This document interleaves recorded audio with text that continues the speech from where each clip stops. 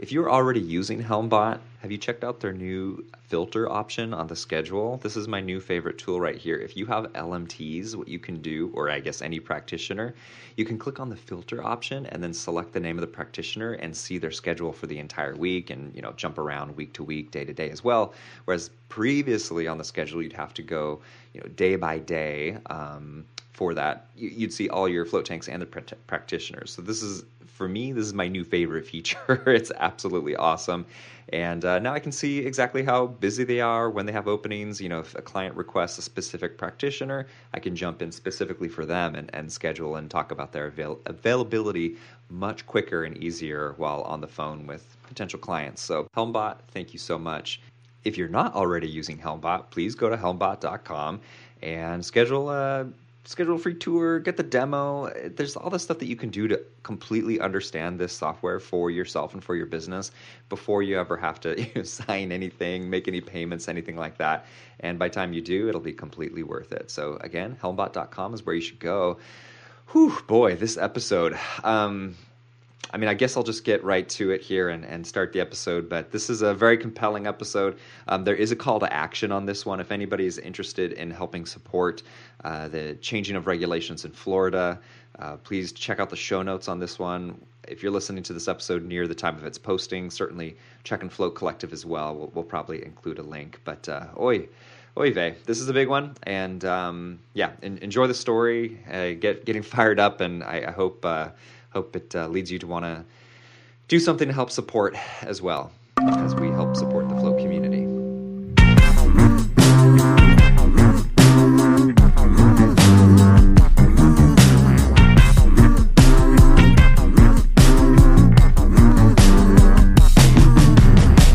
Good afternoon, good morning, good evening, everyone. This is Gloria Morris. Welcome to the Art of the Float, where float centers thrive. I'm trying to be just as good as Dylan here. That was not bad, right? Fantastic. Bad. Okay, so tonight we have a question. When you opened your center, did you have health department issues? Speaking for myself, I did not. We were unregulated. I didn't have to really deal with any health department issues. What about you?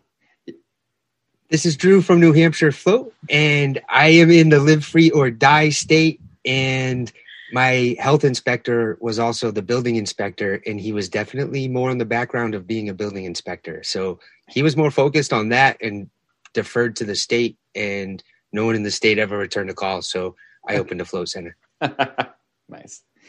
This is Dylan. I'm the float shop in Portland, Oregon, and no regulations here. It's a little bit of a double-edged sword for there to be no regulations, but that's for a whole nother episode.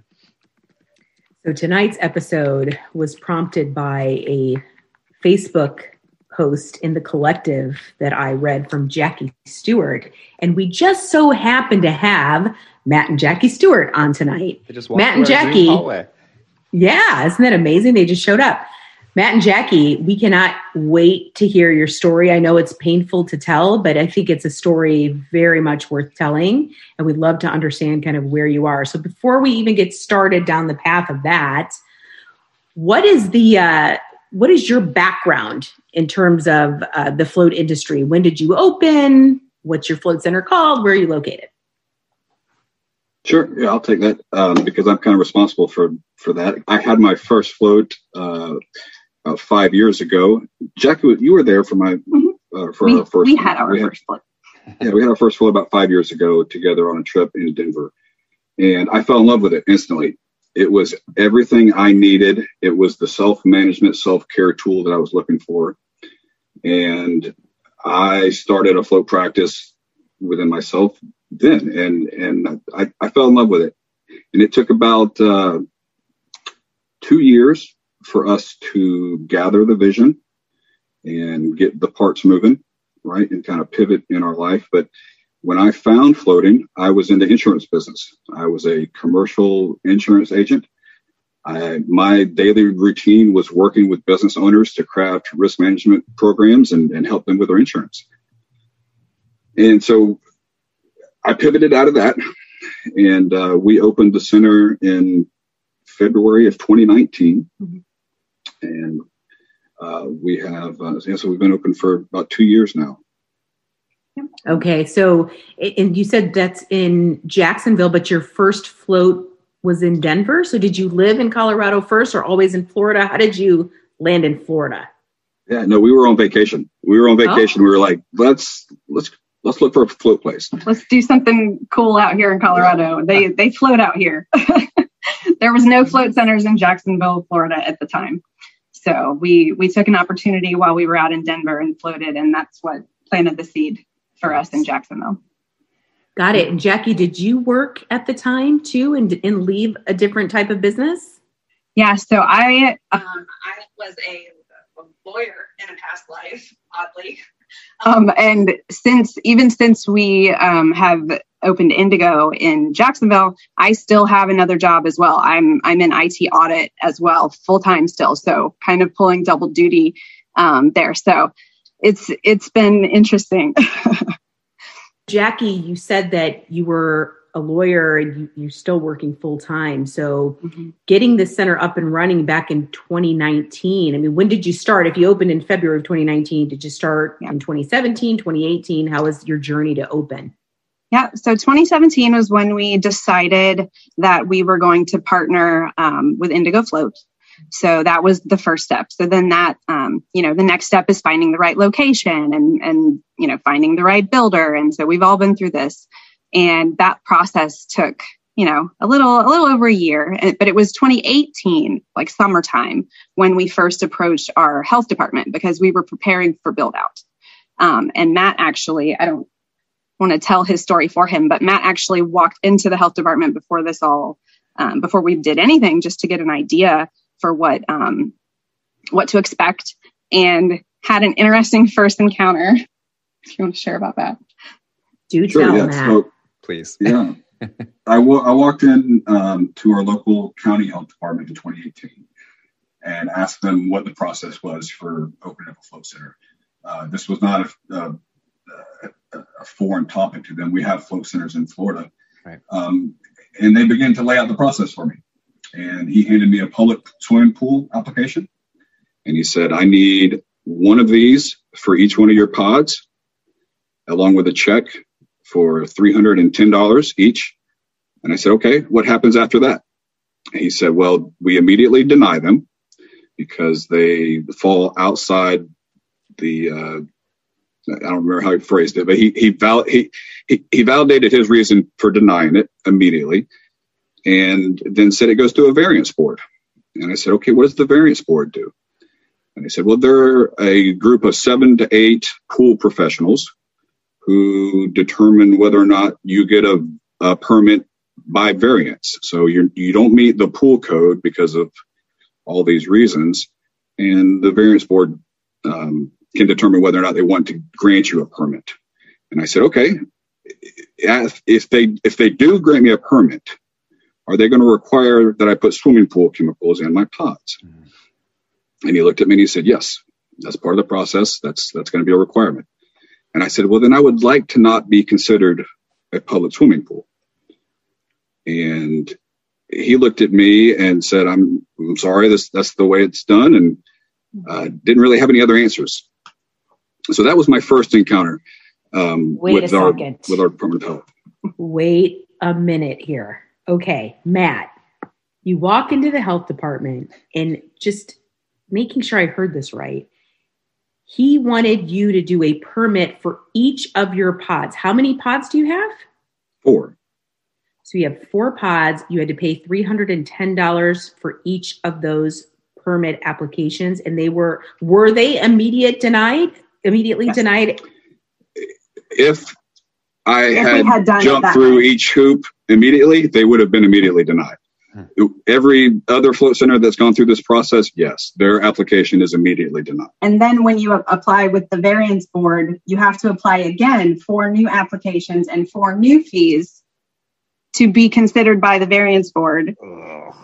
And yeah.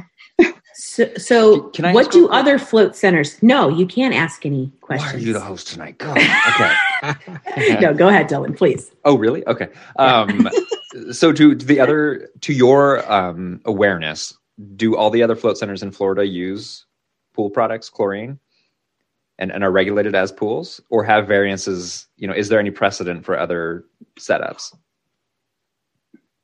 We have to be careful because we are all on the same team. So other float centers in Florida do follow the process for applying for the pool permits and obtaining variance approvals through the health department. I have a follow-up, if I may. This is perfect timing for what we were a little bit talking about pre-show. So my question is, because the way you phrased that, are there people who just go through the process and say, yes, sir, we'll put those chemicals in, sir, and then do whatever they want? And yes. If that is happening, may I ask, and feel free not to answer, why haven't you just done that? Say, yeah, we'll do it. Okay, cool. See you later. Let's go open. We'll put them in. That's a really good question. And we actually get that question a lot. Sure. I'll let you answer that. Yeah, well, that's where I find myself now, but I didn't want to start at that point. I wanted to start at a point of total transparency. I told them that. I told them, because their response to me was, well, every other float center is doing this. And I said, well, I've talked to a lot of them and the process is broken and we would like to improve it. Sounds great. And talk about, every time we've had the conversation, we ask to talk about what the proper way to clean our float solution is. And can we have that conversation? And that's never a welcome conversation ever, never. But that's been the goal through all of this, was instead of just saying, okay, and then doing what we want, or complying, because there are float centers also that comply and that use whatever the required amount is. We didn't want to lie to the health department, and we didn't want to lie to our customers and let them think we're complying with the health department. So we wanted to do the correct thing in using, the processes that we as an industry know are correct, but also be honest with our regulators about it. Mm-hmm. And please go ahead. You've got so many questions. I know, right? Like right out of the gate. So it has been a long time since I've looked into chlorine and float tanks. Like that is not my wheelhouse. But are there not risks with breathing in activated chlorine in an enclosed environment? Like, isn't a swimming pool, like ventilation and everything, important for an indoor pool? Interestingly, when we brought this up in a very recent conversation with a high-level health department official, he told us in response that it's not his fault we put lids on our swimming pools. We should have anticipated a ventilation problem. So there was no empathy for the active float centers? Like, we want to keep people safe. So what about how we've regulated everybody this way? It's just by the numbers. It all comes back to the statute in Florida, and it's a very statutory driven state. And there is a very detailed public swimming pool statute, considering all the pools that are in Florida, all the resorts, the vacationing, Sure. the tourism here, Totally. They're really tight on swimming pools. So the statute is like the Bible.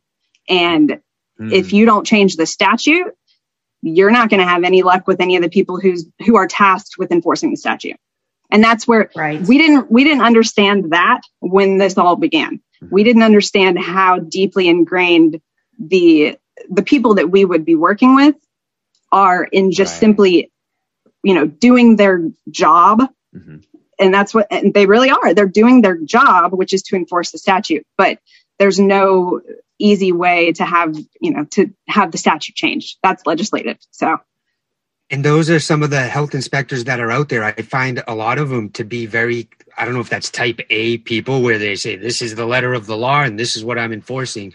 But yes. That's a story that a lot of people have run into, and they refuse to think on their own and always point to something to back up why they're not doing it. And I'll tell you, I would never party with those people. They are just sticking the mud. Damn. So let's talk about and it's very unfortunate for them, Drew, that you wouldn't party with them because they're missing out. They were missing out. But so, all right. So help me understand your timeline again. So you opened February of 2019. Yes. So we have these initial conversations. Yeah. And that's always the other question that people have. So Matt had this conversation pre-build out. And then we went ahead and just started building out anyway. We went through the building department of our city. They did not check the swimming pool permit box. They did not, when they came in and they determined all of the permits that were required for us to open, they did not check that box. So we passed all of our final inspections and received our certificate of occupancy from the city. So we just opened. Yeah, I went down to the building department, and in review of our plans, they compared it to the way the building code defined a pool. Mm-hmm. And they determined this doesn't fit our definition. These are more like appliances that you plug in, and it's a float pot, not a pool. They applied common sense. I was just going to say, that's pretty profound. Like, what an obvious way to go. That it's apples and oranges, right? So was there any discussion with the health department after that precedent was set by the local officials that approved you to open? Was that ever used as an example? It came up in later court hearings. Every squeak is probably in the audio. Sorry. It came up in later legal conversation. So like in our court situation that just happened last fall, we did bring that up. No one likes to go back and talk about that. It doesn't seem to matter. Yeah. After I went in and had that first visit, we continued build out. And somewhere before the build out, we submitted one public pool application. No, not yet. So we opened. And then in March after opening, we received a cease and desist from the health department. And at that point, we went in to meet them in person after the first letter that we ever got. We went in to meet with the person whose name was on the letter. We made an appointment with him. We walked into his office, and unbeknownst to us, their chief legal counsel was also in the room, and the health inspector was also in the room. So we had 3 people sitting across from us, and we were not prepared for that. Wow. But we sat down in that room in, I want to say, March or April 2019. And that's where we had our first big conversation that I believe set the tone for all of the events that have happened since. And it was a very hostile at times conversation. Matt repeatedly asked questions about, are you concerned more of the absence of pathogens or the presence of halogens? Which one, Matt? Like, which one do we care about? Trying to get more to the reasoning behind certain requirements. Yes. Couldn't get answers. Everything came back to, it really doesn't matter. This is what the rule is. This is what you have to do. We asked for an entry point. Where's the entry point to have the conversation about the rules? Yeah. What does a variance mean if not to say we're supposed to have a conversation about the whys and how to make this actually work properly? I know. By definition, by the rule, a variance is... I'm already fired up, and it's not my business. I'm so fired up. And this was only the first conversation. But in that conversation, Matt asked specifically, what is our entry point? And their chief legal counsel sat across the table from us and told him, you're going to do as you're told and submit your paperwork, or I'm going to get an injunction and shut down your business. To which Matt said, bring it. Which may have not verbatim. Yeah, that's verbatim. Stone cold face right now. I sat back in my chair. Yeah. And I said, bring it. Okay, so for those listening, I have to paint the picture. I like to make sure that people understand. So Matt has a very intimidating presence visually. When he's not smiling, yeah. You can't see it, but he looks like he could kick somebody's ass. Since you brought it up, how big are you, Matt? What are your measurements? 6'2", 240.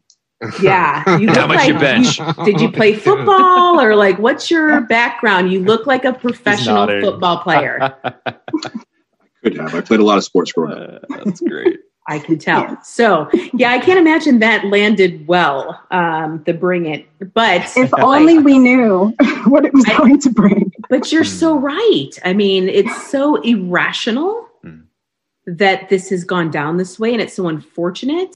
Man, it's hard to find a place to take a break here and talk about Isopod, but I think we do need to just take a moment.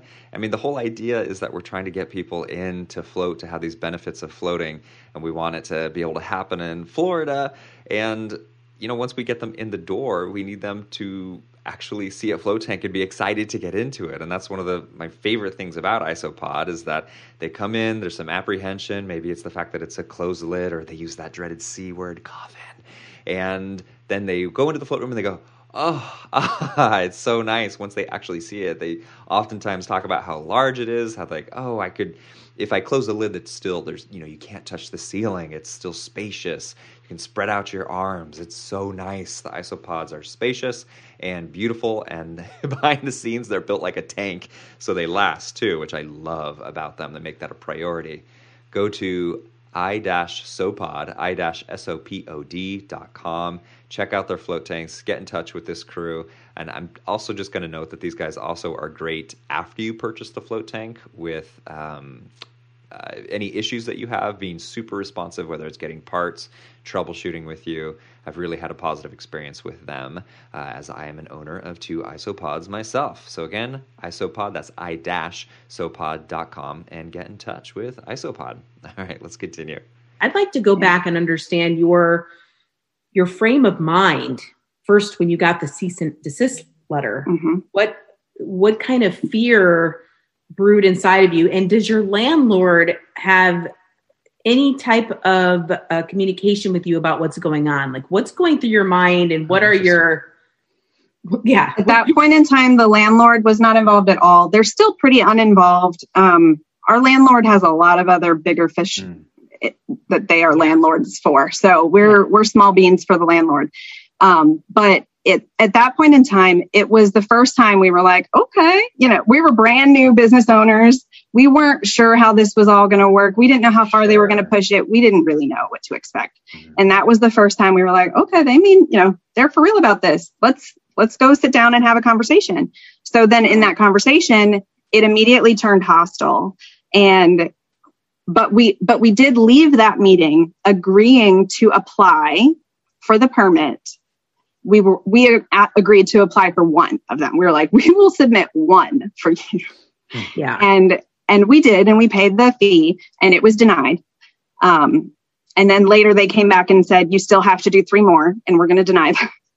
But the next 18 months, just to jump through the rest of the timeline quickly, we engaged local politicians. We had meetings with our state representatives who started making calls on our behalf. There was a representative down in Orlando who tried to introduce a bill to remove the float tanks from the public pool statute altogether. Wow. That bill never really made it through the committee's process, so it didn't go anywhere. But there has been statewide effort. We've kind of been involved with other float centers in Florida. We have a separate, we call ourselves the Florida Float Collective, and we have Zoom calls together, and we have meetings with other float centers all around Florida. We've been, amazing. Really creating this unified approach from our industry in Florida, knowing that this was such a hot topic up here in Jacksonville. And throughout that time frame, we received more, cease and desist, more threats, a lot more of that. We just continued operating through it all. And then they did end up filing a suit against us. They did end up with the court lawsuit. And then when COVID hit, it sort of put everything on hold. So 2020 was relatively uneventful for us. We were just open for most of 2020. Subject to what COVID did to us, open to the extent that we could be. Yeah. But by the end of 2020, when COVID started calming down, they came back around, and we had our opportunity to have a hearing with the judge and have expert witness testimony, and that's its own conversation. So is that where you enter Roy Vore? Where does Roy Roy fit into this landscape? Let me say Roy entered the conversation before that. Oh, at the float conference. Right. And meeting with Roy and meeting with other float center owners and getting to know the other owners in Florida gave me the feeling that I was actually okay in doing the right thing and sitting back and saying, bring it. I felt comfortable in all of my points. Mm-hmm. And I was gonna stand firm. And so Roy really strengthened our ability to do that, going back to like the 2018 float conference. Mm-hmm. So Roy came into the conversation around there, but then he showed back up in our court hearing as an expert witness. Wow. Yeah, we had taken advantage of one of those breakout conversations after one of his lectures, or at the conference, and had a long conversation with him about this. And he knows the people in Florida. They sit on boards together, national boards together. So he knows the people, and he kind of laughed and said, oh yeah, good luck. And then the longer he talked to us, he realized, oh, y'all aren't kidding. Y'all are really challenging this. So he kind of got excited. So if you've ever heard him, he's got that little rebel streak in him too. He wants to see some change down here. Awesome. So he, we reached out to him when it was time to have an expert witness, and he ended up coming on via Zoom into our hearing and providing quite powerful testimony, honestly. Huge shout out to Roy. I mean, he's so amazing to have on our side as an industry, and just, a pleasure. So just making sure everybody knows how much we have gratitude for him out there. So the court hearing, the first time you had that first one was when? It was last fall. And Roy was, in my opinion, the star of that show. He provided a whole lot of science that went completely undisputed. And they had other people, that were representing them in their testimony as well. And no one disputed any of Roy's science. Can I ask about that? That is really interesting to me to hear about the other side, like what cases were being said on the other side, and how did Roy get a chance to eviscerate that with his knowledge? But yeah, like what kind of cases were they making, and what kind of science were they pushing? They weren't really pushing science. Kind of like we talked about when we started this. We learned that everyone's just trying to do their job to the best of their ability. Okay. And the legal representation over the county health department took it as their job to enforce and to get us shut down. So the majority of the hearing was their case to stop our business from operating. And to paint us in the light of being obstinate, refusing to cooperate, and calling us a nuisance. That was the argument, was calling us a sanitary nuisance. And so when asked to provide evidence of the sanitary nuisance, the only evidence provided was that we were operating without a public pool permit. There was no other evidence about anything sanitary whatsoever. Okay. And Jackie, I think I also remember, because it's coming back to me now, it's been a few weeks since I watched it, but didn't you say the Vice Squad showed up at your door? Like, don't they investigate like prostitution and gambling and I don't know what else, but that's for like true like criminal activity. Yeah. They showed up at Indigo Float in Jacksonville, Florida. Interestingly, I sent a written request to the chief legal counsel at the health department and asked for a copy of that inspection report, because we were told that the health department called that whole spectacle. That was all requested by the health department. So I wrote and asked for a copy of that. And I was told that the health department did not inspect our business that day. And so there was no report to provide. All right. So back up a little bit on that story, because I think that's... Yeah. So the court hearing, what we felt like was a slam dunk, the judge ended up choosing, rather than, dip his toe in the water of the substantive argument of the pool definition, which was our case, was that we were We did not actually fall under the definition of a pool. That was our defense. Rather than go there, the judge chose to rule for the Department of Health and just defer to their authority under the statute. Like I was saying earlier, the statute rules everything here. And the statute basically says if there's gray area, the health department can interpret. So rather than dipping into that political water, the Department of Health won the court and got their injunction. So after we received that order, they showed up to see if we were actually complying with the order. So that's what this is that you're talking about. Do you want to talk about what happened that day? Yeah. Let me jump into the hearing topic real quick. So, I'm sorry. It's been a long year. I know it has. It's got to be very hard. The judge made it very clear that he had a hard decision to make. Yeah.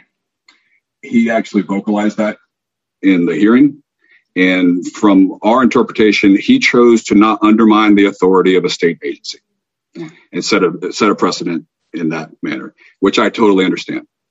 He mentioned that there was a high likelihood that this goes to the appeal process, and it still could. Why is there a judge though? Like what isn't that what they are there for? Like the political position, though, when you get into that level of stuff, judges are appointed. Oh gosh, I don't want to do anything. You know, they're in power here, but there is a process developed so that a judge can make a decision outside of that. And what am I missing here? He could have. He had the discretion to go outside of it, and he indicated to us all before he made a ruling that he really was dreading this decision because he knew that one way or the other he was drastically affecting something big. He was either shutting down a small business or he was going to shake up the authority of the health department. Interesting. And he went that way. I'm sorry I interrupted you. Please. That's okay. No. So we got the notice of his decision in late January. Like the 5th of January. Early January. Mm-hmm. We got the notice of his decision and what he decided. And then the order did not order us to close our business. The order actually said close your 4 pools until they are properly permitted. So we do have a couple other services. We have a sauna, we have massage chairs, we have retail stuff. So we didn't close our storefront, but we did close our pods. So was that where you were going? Yeah, no, that's exactly right. And so we didn't close the store, and we weren't on good speaking terms with the people over there at the county health department. And so they assumed we were still operating. And told our attorney at the time that we were being defiant and not complying. Sure. And so he let them know, well, no, they operate other services. But they still sent out a team of 8 people. It included law enforcement, vice unit, building department, health department, our utility company, and the fire marshal. All of them showed up and surrounded our employee who was opening. Oh, no. It wasn't even opening for the day. He was coming in for his own personal time prior to opening. We were not open at the time. He was unlocking the front door, and they all approached him at the door.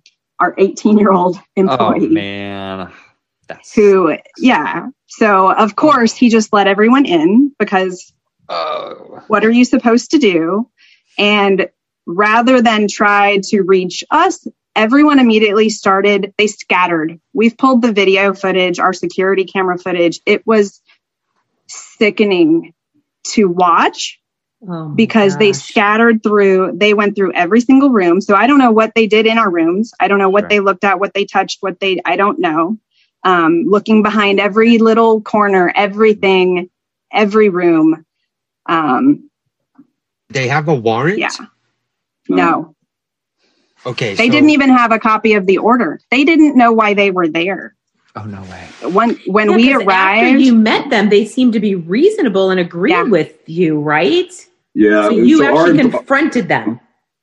Yeah, our employee called us about 30 seconds after this all unfolded. And I hopped on a video camera that I have in the store and immediately started to communicate with the officers. Oh, interesting. Through the intercom on the camera. Yeah. I asked them to please leave until I got there because it was obviously overwhelming my employee. And so I got there about 15 minutes later and greeted the police officers and realized quickly that the police officers had no idea why they had been called. It's funny because we actually float a lot of their colleagues. I'm really good friends with a lot of the vice guys. And when they pieced it all together, they were a little surprised that they got dragged into the middle of it. Mm-hmm. But so and they had not been shown the order. So, which we actually had the order printed out at our front desk because we had already told our staff about it. We already, we said, if anybody comes, let them know, it's okay that we're open. So they had all been prepped. And we had it right there. And when we arrived, Matt said, have you guys even read the order? And no one had. So he grabbed it from our desk and he read it out loud. And they all sort of looked around like, why are we even here?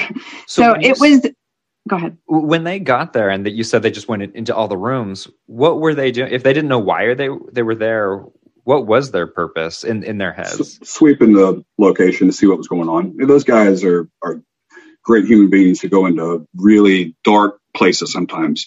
So their job was to come in and assess what's going on. They're usually looking for drugs, so illegal gambling, prostitution, or something illegal, right? So that's they were in survival safety. For the law enforcement officers, yes.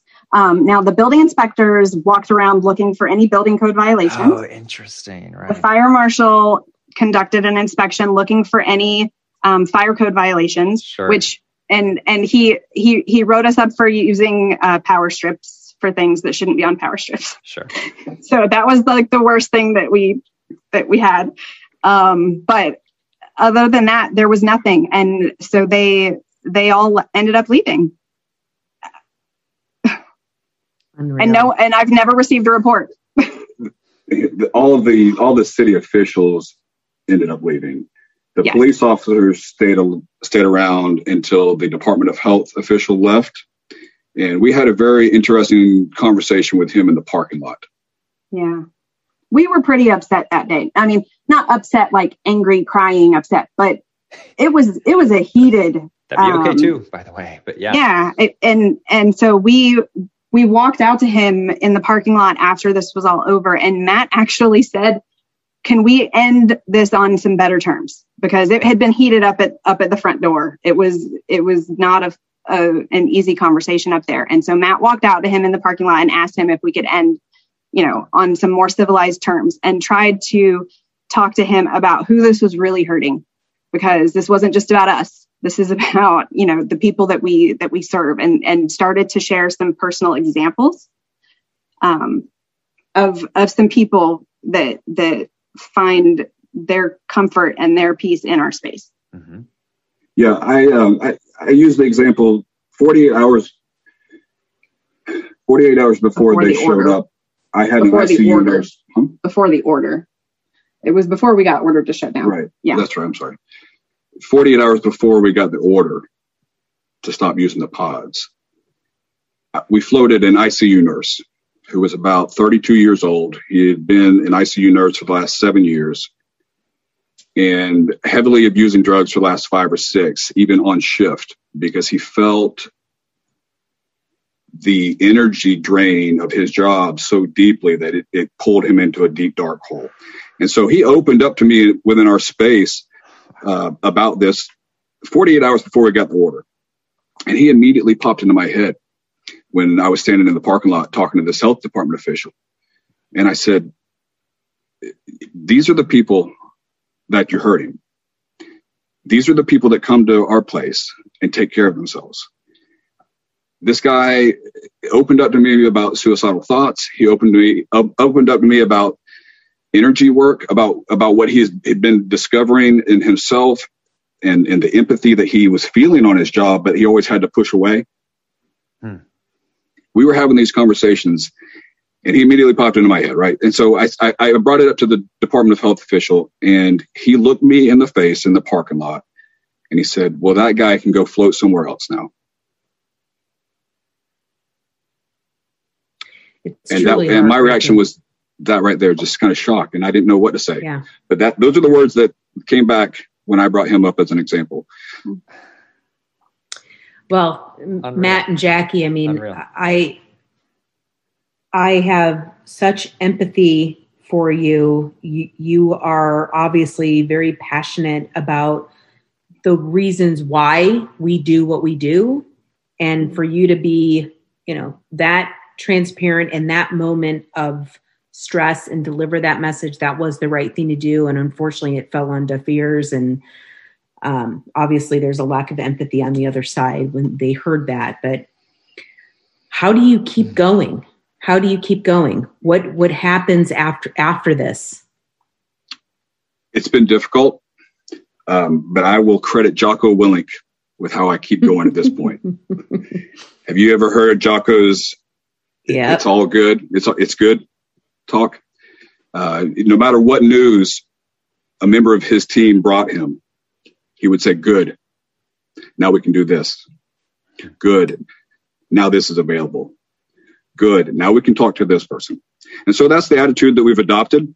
My brother shared that video with me right around this time, and it was a big help. And so I've adapted that mentality, and it's been good because we have met with our Congress representative, our Florida state representatives. Mm-hmm. We've gotten the mayor's attention. A lot of people know about this now, so it's good. I actually had a phone call with one of the health department officials in the state of Washington, who was responsible for the policy shift in Washington state.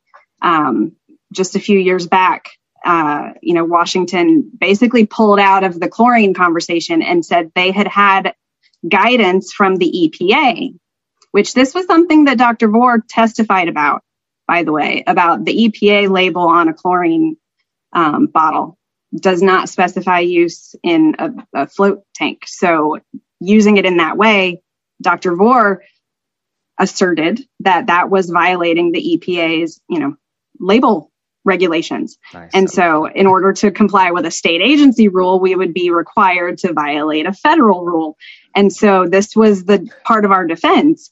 And to which the Department of Health, anytime we bring that up, they just say, Washington didn't get that right because the EPA hasn't made a statement about that. And the EPA says that this is okay in swimming pools, and you're a swimming pool, so, we're A-okay here. So I actually got on the phone with one of the health officials in Washington. I was shocked that he answered the phone, honestly. I called him from Google. And he talked to me for quite some time. He had the direct conversation with the EPA. He said there was very specific guidance provided to him in email that he wasn't willing to share, which I understand. But I know. I tried, trust me. Yeah, right. But he said, I have very specific guidance from the EPA that they do not consider float tanks to be pools, and they do not believe that float tanks should be regulated under pools and spas. And I said, if I can't have that person's name, can I have a statement from you? And he said, absolutely. So I have an email from him to this effect, which I have shared with our local representatives here. They are quite appalled by all of this, the same way that we all are, and they're taking some of this information to their peers and to the governor's office. So we expect there will be some long-term progress. Hopefully, if we can keep this up, an EPA statement would be the best, right? That would help all of us. Sure. So if anybody out there knows somebody at the EPA, hit me up. But in the meantime, the statement from Washington has been really, really helpful for us in our local efforts. And I almost don't want to put this out there in case they listen to it and know that there might be some kind of endpoint or something. But how long How at what point does the dream not become worth this battle anymore? There has to be some kind of a tipping point, right? Or is it 100% this is a cause now and we're just going to do it? Well, I think short term, that tipping point is now. We have to get back open. So we're doing whatever we have to do to comply. You have to pay rent. We exactly. So yeah, now the landlord's starting to care, right? But so the short-term battle is lost, and we've accepted that. We are surrendering to that. The long-term effort is absolutely still there. And those conversations at this point, we are absolutely passionate about it because we didn't go through all of this to not finish it. Yeah, I love it. Great for you. And so the short-term solution, you are now in the process of implementing that. Like, when do you think you can get what you need to get the dosing, to a respectable state so that you can actually open under their law? Well, we've added the equipment. We've done everything that they've asked us to do. At this point, we're waiting on word back from them that it's okay. That it's okay. We've submitted everything that they've asked us to. We added a bromine feeder, or a chlorinator, or a bromine feeder, which is a nightmare. Those things are not designed for our system. They've got slushy float solution going through it now, and it's not ideal. But we did it. We spent the thousands of dollars to get it done, and check the box. Mm-hmm. And so we're doing what they ask. We've requested expedited review. That's been denied. We had to wait for their next official variance board meeting, which was on March 10th. So this all happened. We got the order back in, the first week of February. We had everyone show up in our space for the big spectacle on February 10th. We were told at the time that our next opportunity for review would be at the next board meeting on March 10th. So from February 10th to March 10th, we knew we had no shot at running our pods. We thought that after the 10th, we would have the thumbs up. We sat through a 4-hour-long variance meeting before they got to us in the agenda. When our names were called, they said, "Oh, you're one of those float tanks. Don't you know what happens here?" Yeah, let me add. We were 20th on the agenda out of 22. We were the only ones that were not a pool. Every other person on that call was a condo association who had stairs that were 11 inches that should have been 10, or a college pool that had the ladders further than 75 feet apart, right? We were the only ones that weren't pools. Sure. Yeah. And so when they did call our name, they said, "Oh, you're an Epsom salt tank. So the process is we deny you here, and then we send you over to so-and-so's office, and he will override our denial."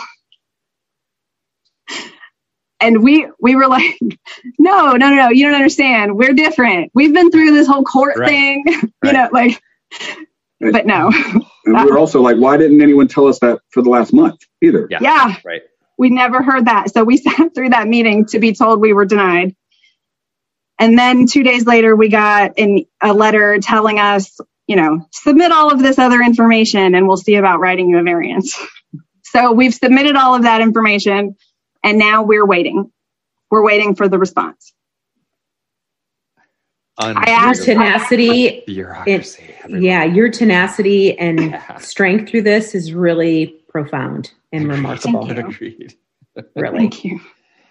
Yeah, thank you guys so much for what you're doing. I think the story that Matt told earlier is exactly right. Like, what you guys are doing is going to be helping these people through so many things. And, we try to focus our demographics, but we really understand this helps such a wide swath of people who are coming in. And it's stories like that multiply that times every float center in Florida alone. And how many people are you going to be impacting? I love it. I love that you guys are doing this. I don't know that I would be willing to do it.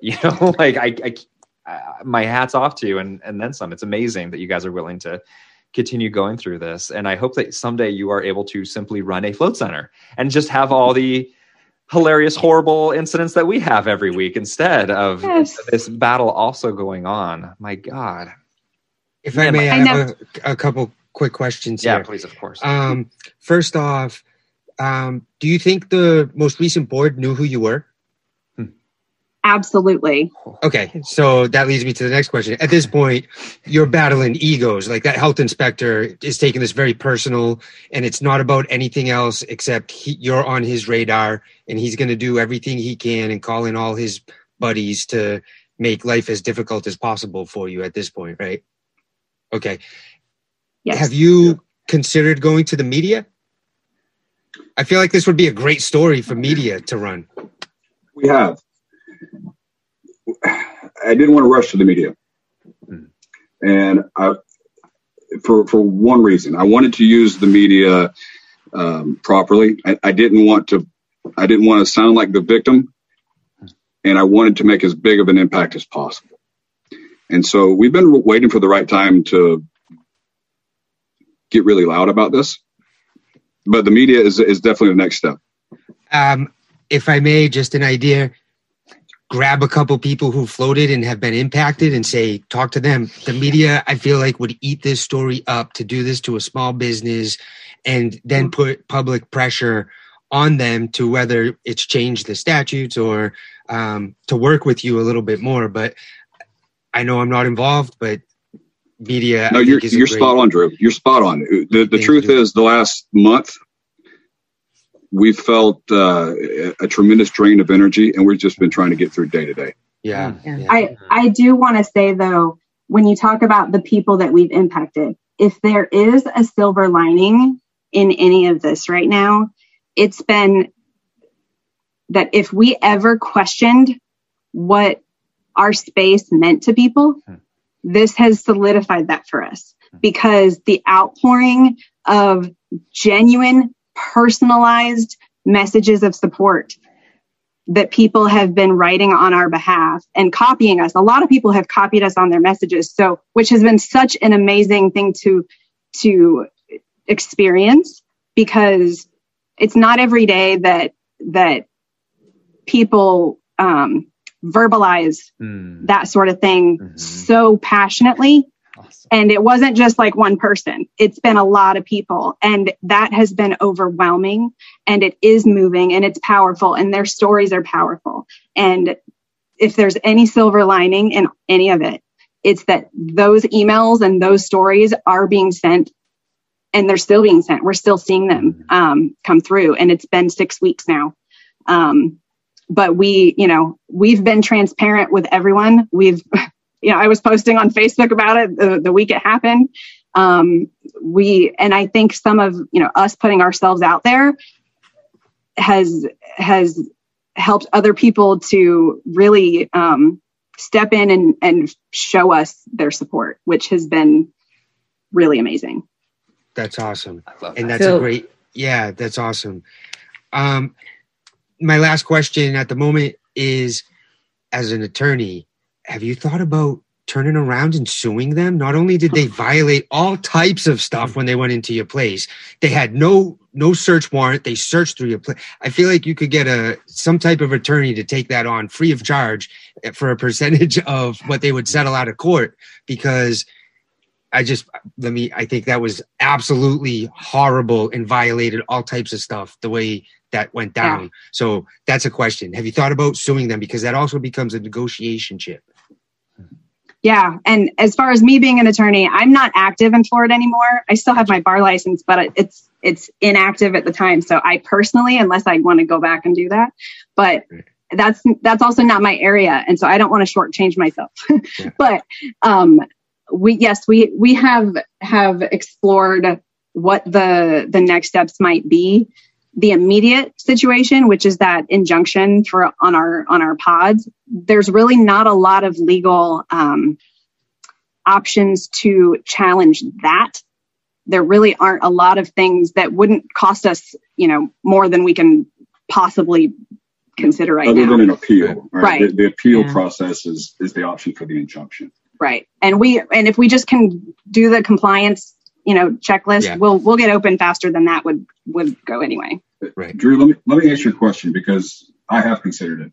Yes. I've considered it late at night, many nights. Yeah. It's an option, but it's also what has diluted this conversation from the moment I walked into their office. And my mission is still the same. If a lawsuit would help us progress this conversation, absolutely, I would do it.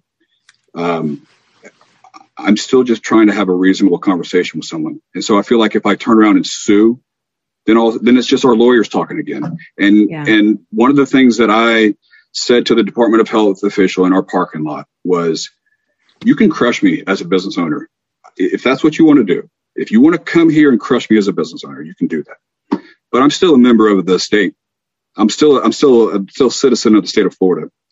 And I cannot believe the representation we have at our state health department on matters of public health that we're raising concerns about. Yeah, so it's definitely an option, Drew. I don't know if I want to approach it from a business owner standpoint or I don't know how that's going to unfold. That's for the lawyers to kind of figure out. But I still believe that common sense will prevail. And maybe we don't have to spend hours down the legal rabbit hole on this, in the future. Well, there's also statutes of limitations, so you can wait on it too. Get what you need going, and then keep that in your back pocket. Yeah, we have a short-term plan and a long-term plan. Gotcha. Yeah, that's really hard to deal with, and the emotional tax of it too. Yeah, it feels like a violation, right? Like people were in your space without permission, and that's hard. And I really feel for you guys. So at this point, all you can do is wait, and you have no idea when they'll give that decision. I honestly thought we would have had a decision by now. Well, again, I think what you're doing is the right thing to do, and you're making, the exceptions to follow the rules while you fight the long game.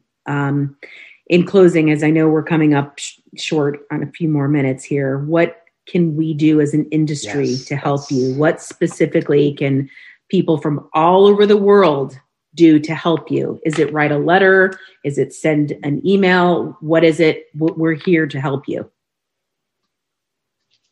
Sure. I'd say make noise. And we have truly tell us. Yeah. This is your opportunity. Please. Okay. Sure. Yeah. Our state representatives are really serious about this because they asked a very pointed question to Jackie and I. They said, what would happen if you drove across the state line into Georgia and tried to open up a business? And we said, well, funny you ask, because they actually don't allow chlorine. They've gone down this conversation and chosen not to allow it. So it is definitely impacting the economy within Florida because we want to open more centers where people can care for themselves. And so it's getting a lot of attention from our state representatives. So reaching out to our state representatives, our mayor, our governor's office, the letters that Jackie was talking about earlier that people have been writing, we put out a list of all those people that we thought should hear about what's going on. And that's who's hearing about it. Our governor's office, the state surgeon general, the mayor, our representatives. Who else was on that list? The Department of Health officials. Everyone at the Department of Health and everyone at the mayor's office. So there's Roy. He's the science, and I mean, I don't know how much other float centers are going to be able to convey the science of it better than Roy for, but so I feel like what we might be able to do is provide the insight of how people are benefiting from it. Who could we provide the email to where if we were to send an email out and maybe have a template, maybe not, but have the first person or I guess second person, third person stories of the benefits of floating to help light the fire for people who can make this change. Who should we be contacting if you feel like that is the right avenue? They're having a huddle. Probably. That's been part of the problem is like everyone's just trying to do their job. Right. No one wants to be the decision maker for change. Right. And everyone keeps saying the best way to do this is going to be legislatively. So we've engaged our legislators and they're all on board, but even they know that legislation takes time. Mm-hmm. And so it's been a matter of who can affect the rules, and that's owned by the Department of Health. So it would be the leadership of the Florida Department of Health. The Surgeon General is the top of the Department of Health. His name is Dr. Scott Rivkees. Louise St. Laurent is the general counsel or the chief counsel of the Department of Health. So those are the two top officials. If they're actually the ones who, they're not the ones who rewrite the rules, but I've yet to find who that is. No one will tell us. Whoa, that is fascinating. Yeah. Well, I would say, I'm sorry, I didn't mean to cut you off. I would say either the state surgeon general or the executive office, which is the governor's office. Those two. DeSantis. Offices, Governor DeSantis. Interesting. Okay, well, there's the call to action. So right? yeah, we're going to include in our show links, and we'll also post on the Float Collective for the timely nature of this. A couple links. We'll give you some time after recording just to make sure. Sorry to put you on the spot like that of who could enact the most change, who's the most likely to make some change, and we'll provide a little summary of what might go in that letter. We can talk about that as well. Sure. And just one piece of advice, I would immediately have those those health department officials float. They need it. They need it more than anyone. Wow, those people need to float. Good it's grief. So true. Okay. Gloria. Captain Obvious, I know. All right. Well, again, thank you guys so much for being on. I know it's painful. My heart goes out to you. I feel your struggle, your pain. It's just so visceral to feel listening to you. And we really thank you for coming on the show and describing the situation. And we really hope we can impact change to whatever degree we can. So with that, I'm going to turn it over to Dylan to close out the rest of the show. You're not going to shout out our advertisers? No. All right, give the thanks. Well, I want to definitely thank Jackie and Matt for joining us tonight. Thank you for sharing your story. I truly appreciate you letting it all out there. Like, my gosh, I was actually really surprised beforehand. We were like, so what should we not talk about? What should we be delicate about? Yeah, there's like, transparency is the key. Like everything should be out there. So thank you guys Thank you for having us and giving us an opportunity to share. It's an honor to be able to be that. Yeah, absolutely. Thanks to Drew and Gloria. And I guess we should have mentioned at the beginning, if you didn't, Gloria, that Kim is on vacation for the next couple episodes here. But let's see. Shout out to Helmbot. Shout out to Isopod and Mindful Solutions. And let's see here. Thanks to everybody who's listening. Man, I hope this gets some momentum. I hope people listen to this one quickly. We'll, like I said, get this in Float Collective and get the word out there. Thanks to everybody who's supporting us on Patreon for float photography videos. Shout out to Olga. Thank you so much for producing the show. You mean the world to us. Thank you. You have changed the show for the positive. So much thanks. And let's see here. Beyond that, let's make this happen. Let's do what we can do. Just a simple email, if that's all it takes. Let's each of us support this one float center and enact some float change. We'll see you next week.